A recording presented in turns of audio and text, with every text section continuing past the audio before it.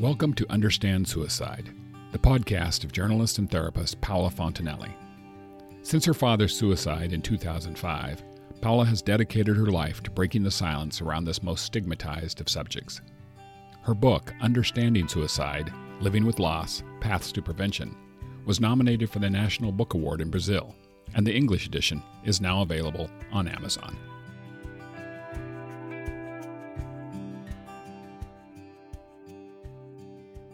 Hello.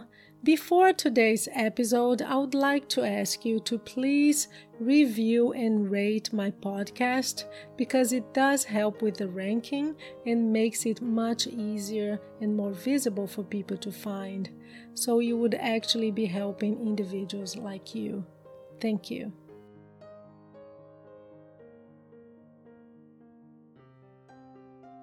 Thank you for being with us. My guest today is Donna Schuurman. She is the Senior Director of Advocacy and Training at the Doggy Center, which is a place I absolutely admire here in Portland, Oregon.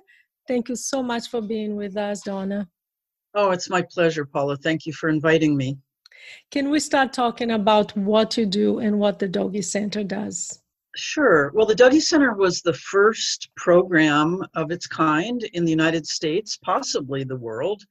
We started back in 1981, working with children as young as 3 and up through young adults and their adult caregivers or parents, family members who would have experienced the death of a family member, or in the case of teens and young adults, it could also be a close friend.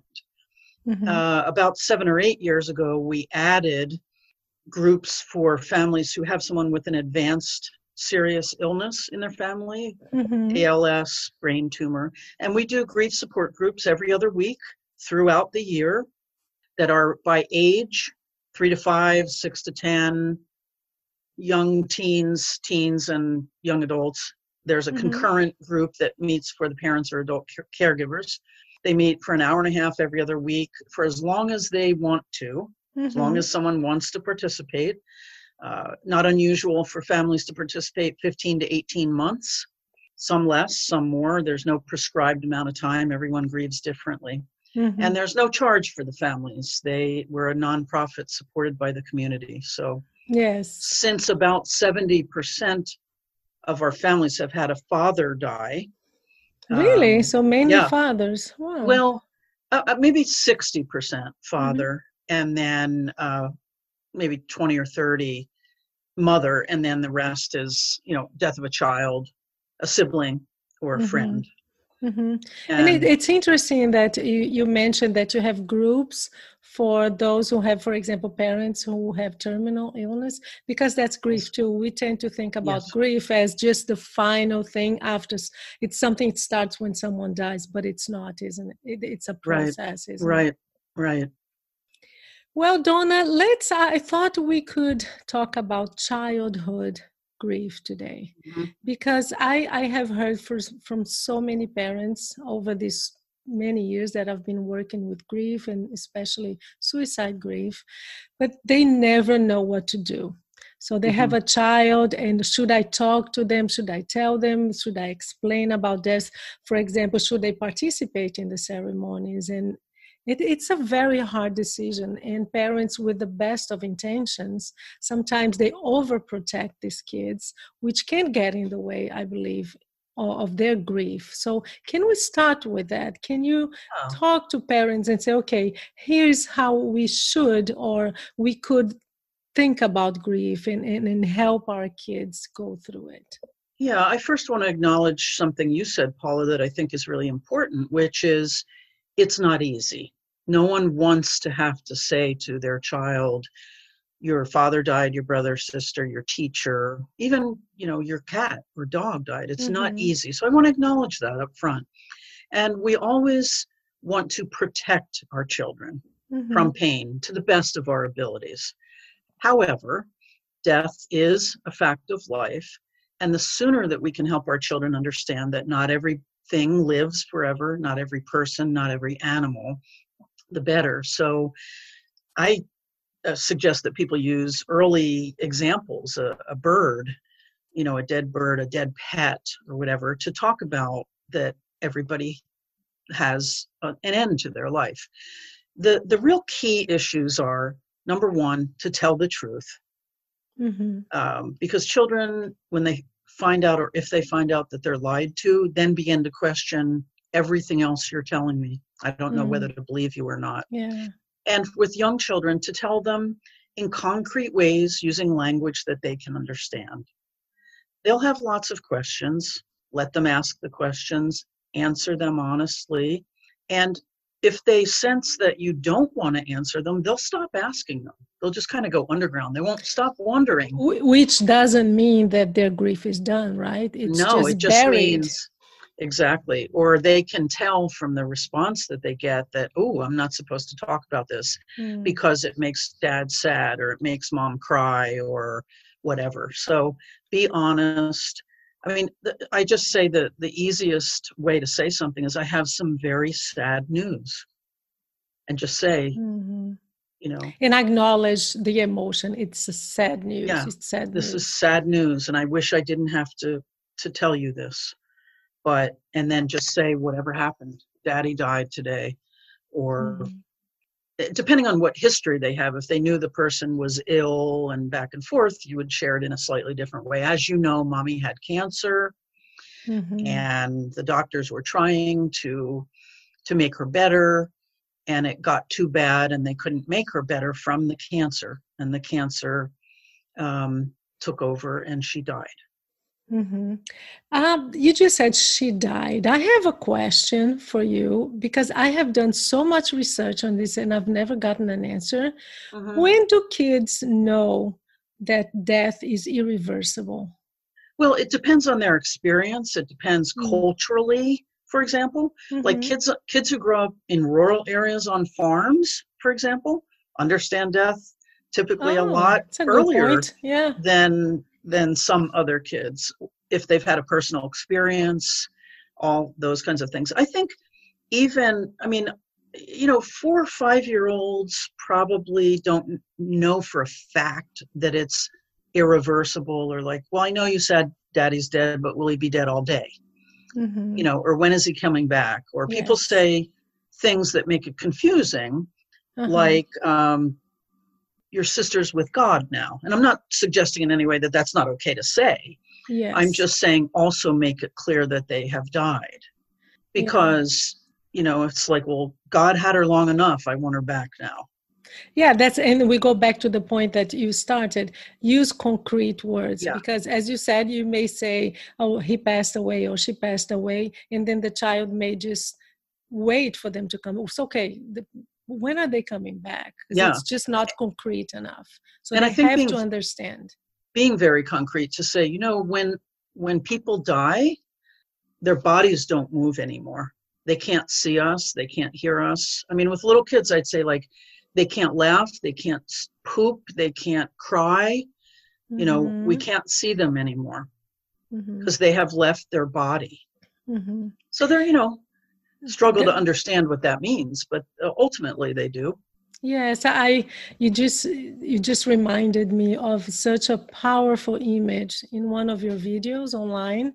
This little, I think she was 3 years old, blonde, very cute, beautiful girl. And she actually had difficulty saying the words because she was so young, but I thought it was so poignant. And she said, I wanted to sing the ABC with my mom. And then she stopped singing, and then her body stopped singing. Yeah. And then there is a beautiful moment in the video when the facilitator says, yes, and then what happened? So she was actually trying maybe for her to express emotion. And she said, yeah, I have a bad feeling, something bad happened. I had a very bad feeling.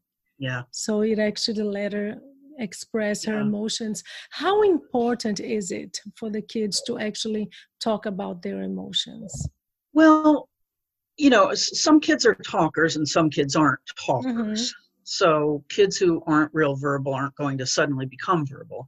I think what's more important is to find ways to express them. their feelings. So some of that happens through talking, but a lot of it happens through play, through expressing what they're thinking through play. And I love to play with 2, 3, 4, 5-year-olds.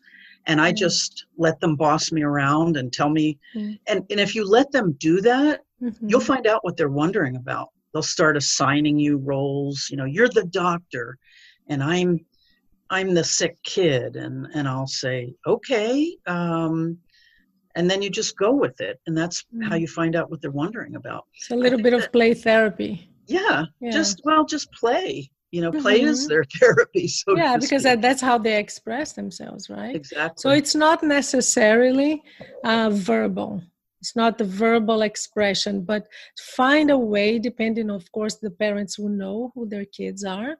Find a way that for them, that's the way they express. Maybe drawing, maybe singing, or and maybe throwing things safely.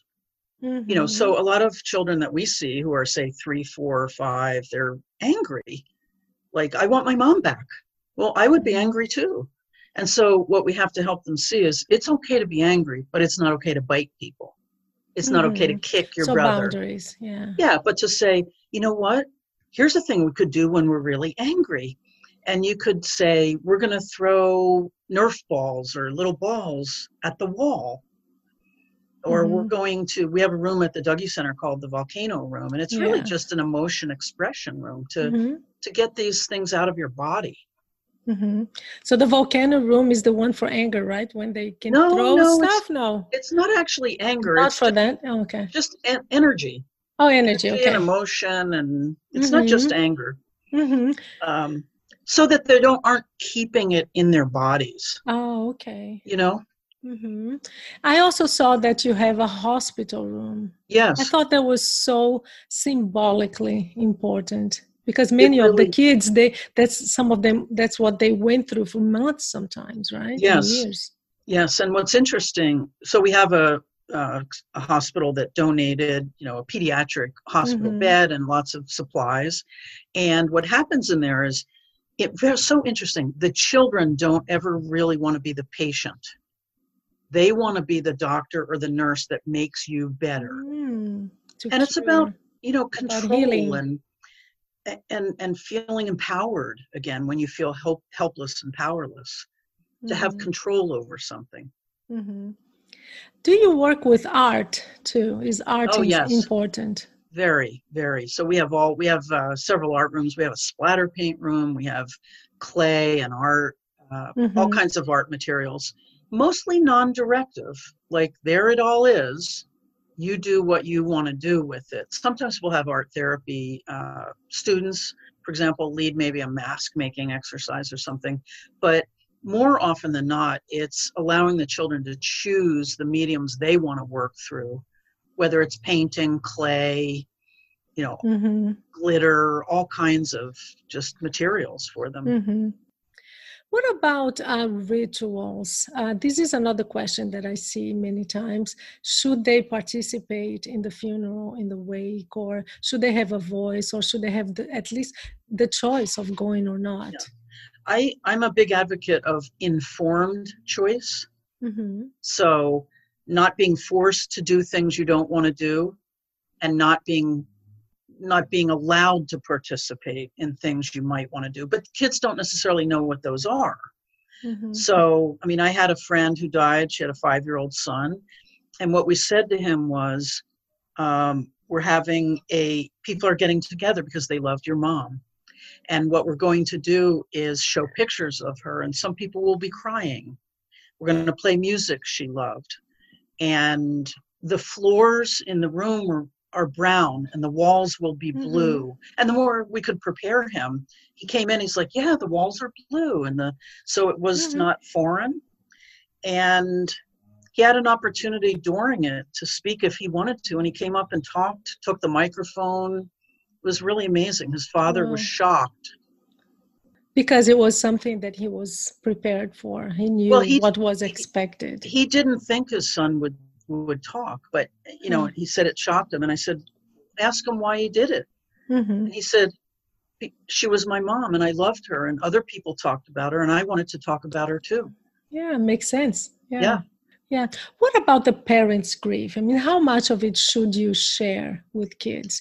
Well, I think they're taking their cues from us as parents, and Mm-hmm. it's okay. I think what's not helpful is like to go in a room, cry, come out looking like you've cried, but pretend nothing's wrong. Because It's they better know. to, yeah, because they know, and then they're like, it's not okay to share this. To say, I was having a memory today about your brother, Mm-hmm. and it made me sad because I was thinking about how much he liked vanilla ice cream on a hot day like this, and how we can't have it with him again. But we could have some and remember him. Do you want to do that? And I think it's important to keep them out of the problems of things if they're as much as possible. Like, we're taking care of things, but we're all going to be sad sometimes, and that's okay. And we want to be able to remember him or her and say their name and Mm-hmm. share memories together, even if it makes us sad. Some of them will make us happy. Mm-hmm. What about saying goodbye? Because rituals, they have a value, and I think they have a place in healing when it Yeah. comes to grief. Let's say they don't go to the funeral, they don't Mm-hmm. participate, and they didn't have maybe a chance to say Mm-hmm. goodbye. Is it important to maybe create a ritual with the child? I think it can be really helpful. Again, they're not going to necessarily know what those opportunities or options are, but we've done some of that with children at the Dougie Center, for example, who a parent died in another state. Maybe the parents were divorced. They weren't able to travel to the service, or there wasn't a service. Mm-hmm. And it's like, well, you can have your own service. Like, what would you do if you could do one? And do it with them. Have them, whether it's photos, drawings, music. I think about it as punctuation of life events, Mm-hmm. and death is one of those life events that when we have that coming together and we have that punctuation of it, it happened. There's something about those kinds of rituals that are important.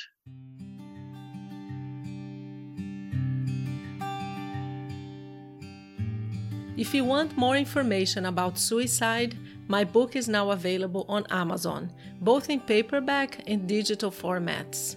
Just type in the title, Understanding Suicide, or my name, Paula Fontinelli.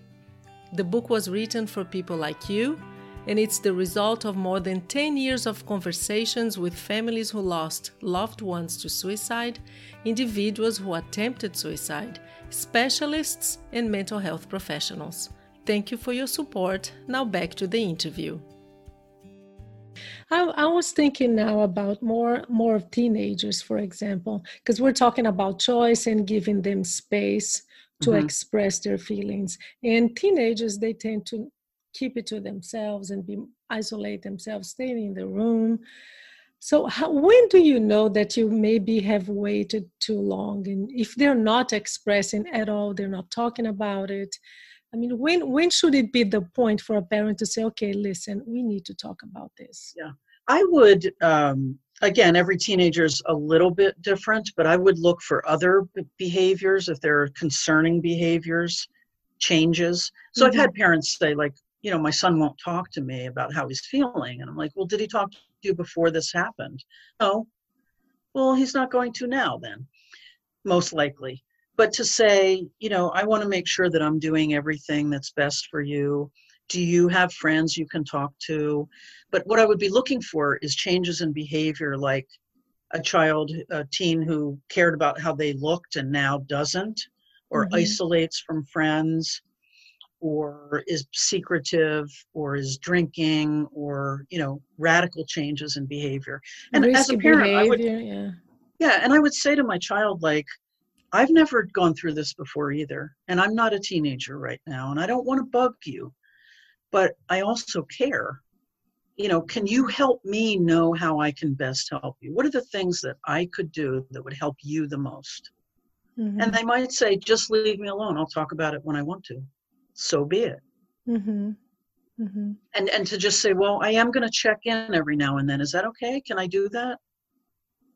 So again, just give them space and choice. Yeah, choice, space. Let them know you care, but don't force them.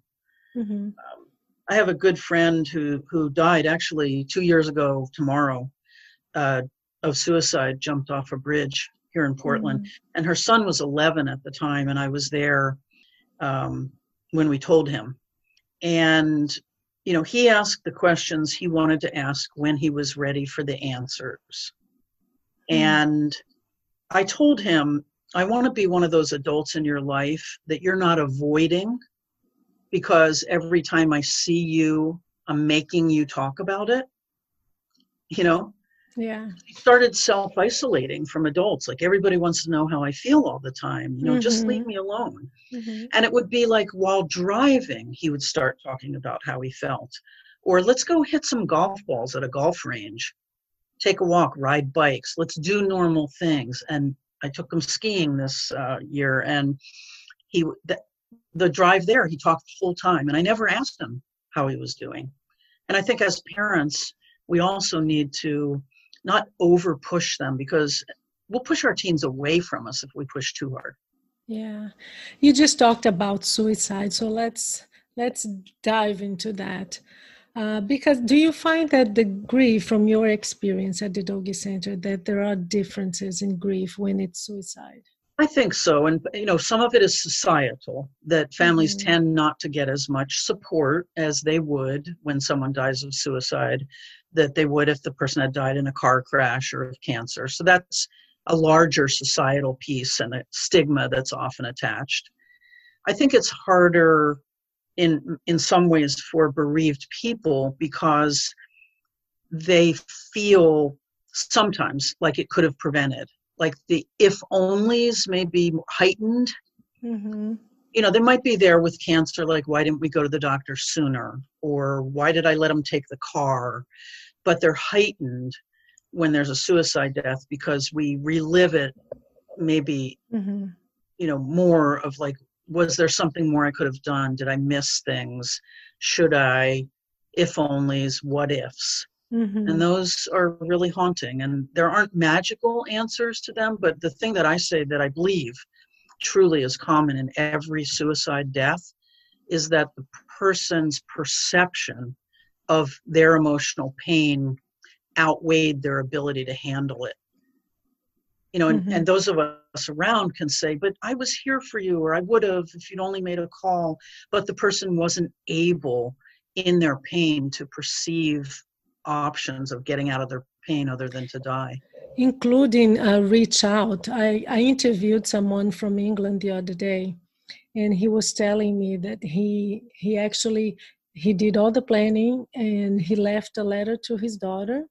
He left, and he was going to do the same, to jump off a bridge.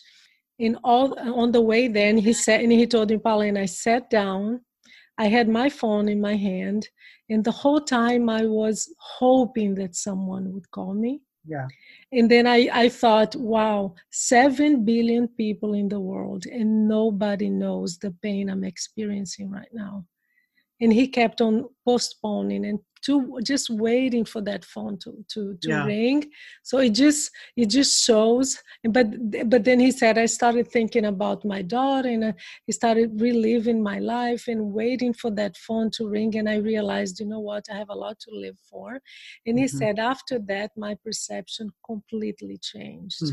But it's this idea that it's not just the pain, because that's mostly what's happening. It's not about dying, but it's about ending that pain, that moment.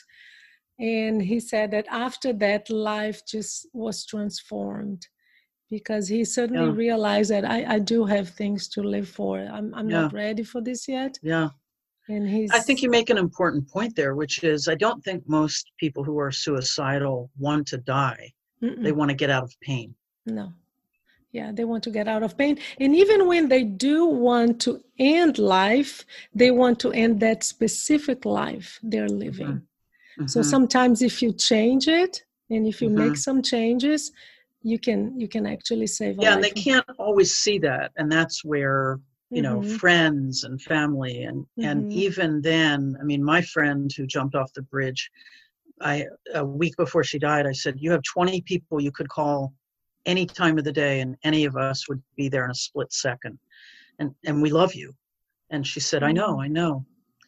And, I think also Thomas Joyner, who's written a lot about Yeah, I've read his suicide. books. Yeah. One of the things that I think I appreciate is that sometimes people who are suicidal think that they're a burden to other people, the perceived burdensomeness, and like people would be better off without me. And we all wish we could bring our friend back to say, we're not better off without you. We loved you. We want you here. Yeah. Your son needed you.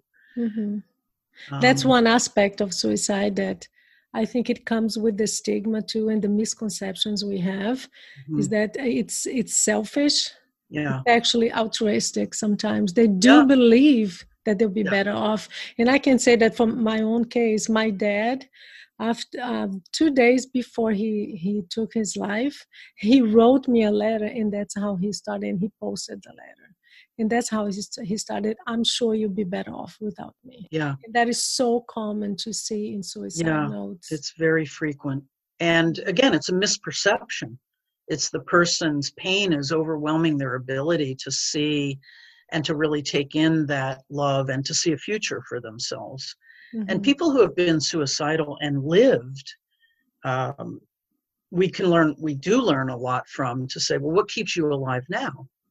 And it's things like hope, love, being connection, purpose, giving back. Yes. Purpose is so important. And as you just said, giving back. Yeah.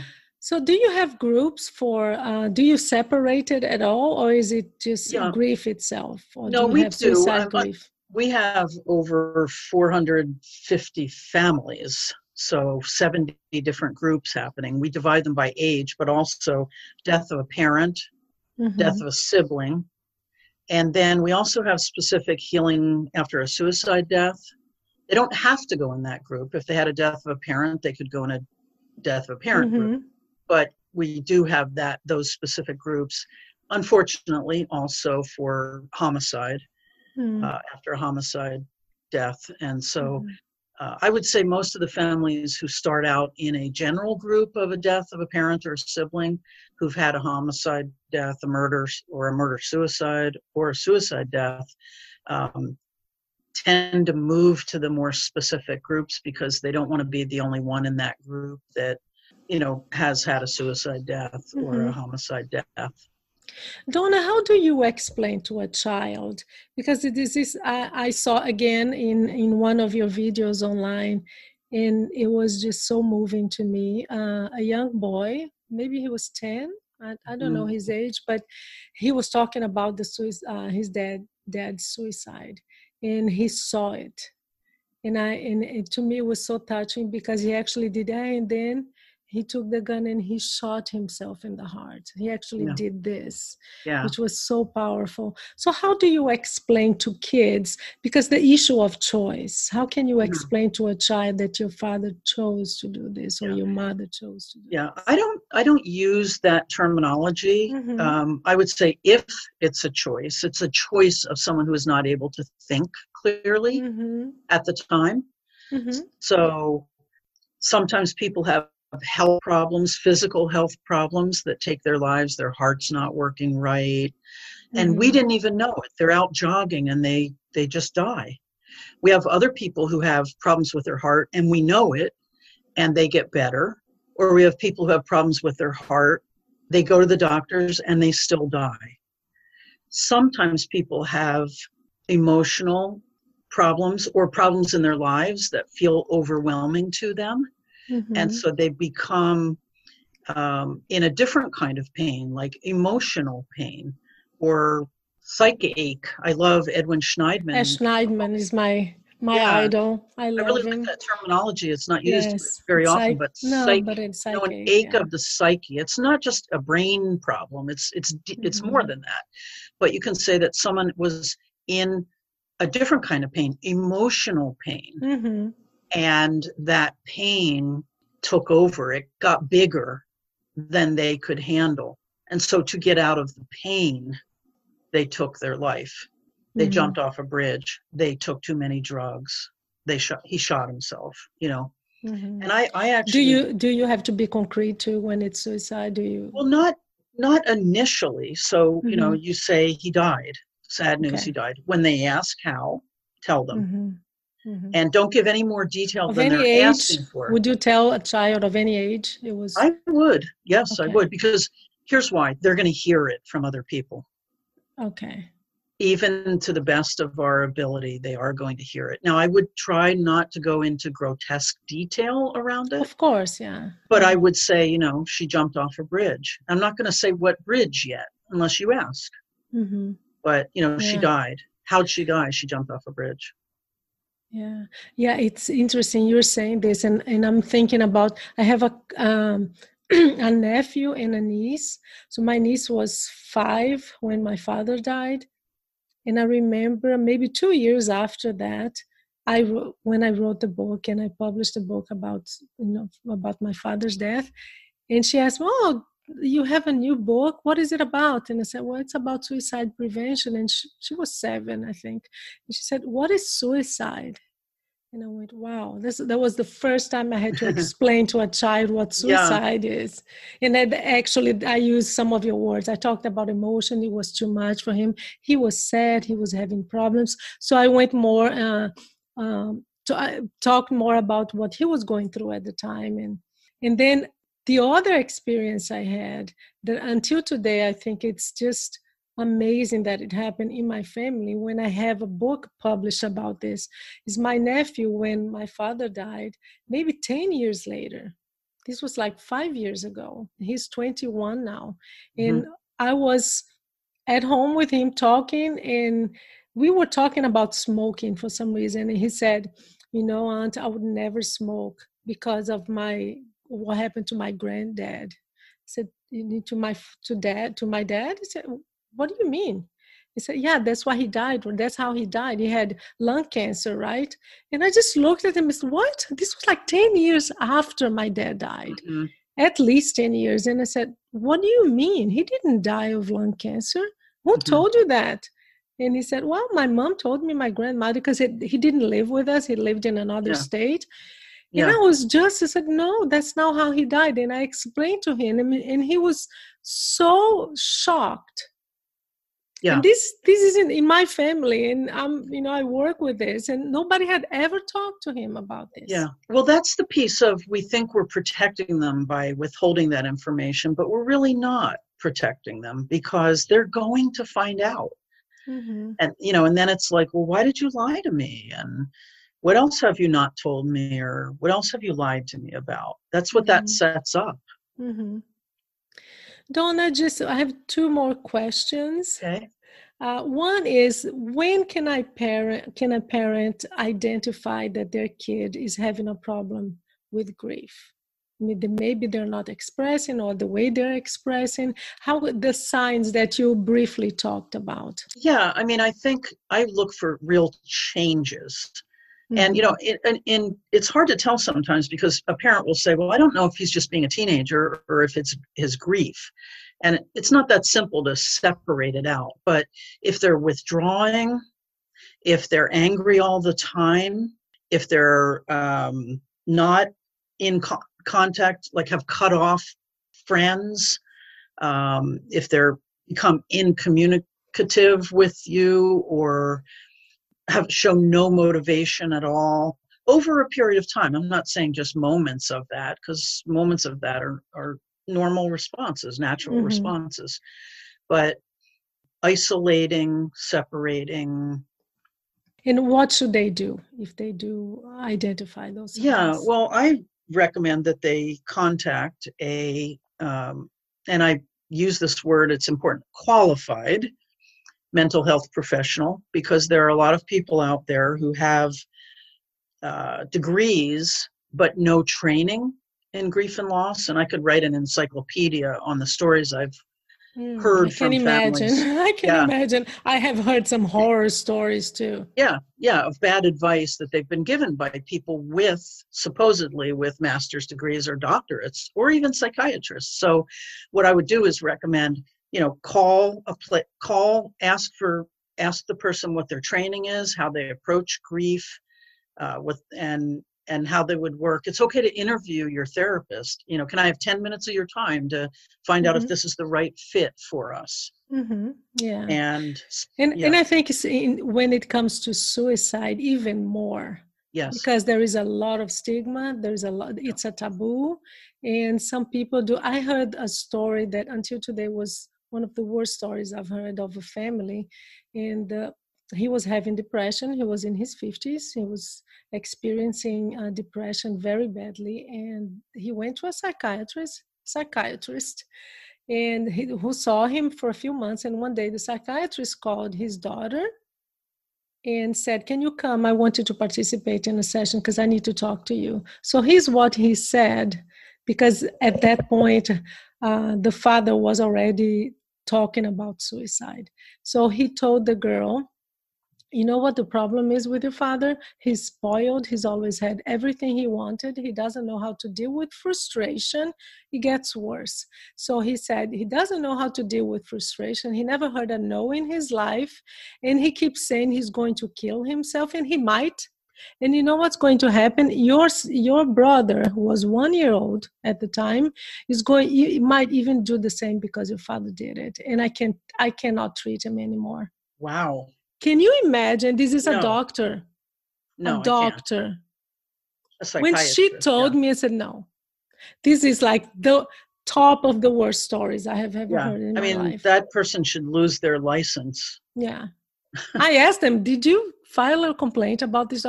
No, because you know how it is. They're in pain. They're desperate. They're trying to save their dad's life. They just go to the next, right? Yeah. Well, there are a lot of therapists who, if you express suicidal ideation, don't want to see you anymore. Yeah. And that's just when you need that. So, yeah. But there's not good enough training out there. It's not required training for people to get masters and doctorates in helping professions. And it should be. It should be. And there's more mandatory. drive. Yeah. It should be mandatory, I think, because you will have a patient with suicidal thoughts. Exactly. It's inevitable. Well, also, most therapists are not trained in grief, working with families who are grieving a death. So they're kind of learning it on the fly, and it ought to be required, because that's why people go to seek help because of losses of all kinds.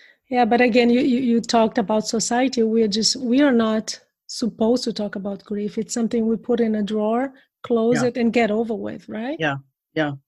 Yeah, even, our idea that only old people die in their sleep at home peacefully, and very few people actually die that way. Yeah, it's quite rare. Well, all I can say is that some people do have the Doggy Center. They're fortunate enough to have you. Thank you. To have your team. Thank you. And I can't wait until this stay home thing ends so I can come and visit. Yes, please do. It would be a real pleasure. I want to end with one of the activities that I've seen on your website. It gives you at the beginning of a sentence, and I would like to finish with you doing this exercise. Okay. The first one is, I wish. Oh, I wish we could be more loving to one another and more caring. And I hope. I hope that people will be able to take something from our conversation that is helpful to them in some way. I'm sure they will. I'm sure my audience will learn a lot from you. Thank you so much, Donna. Have a good day and keep yourself safe and at home. Thank you. It's been a pleasure. Bye-bye. Bye-bye.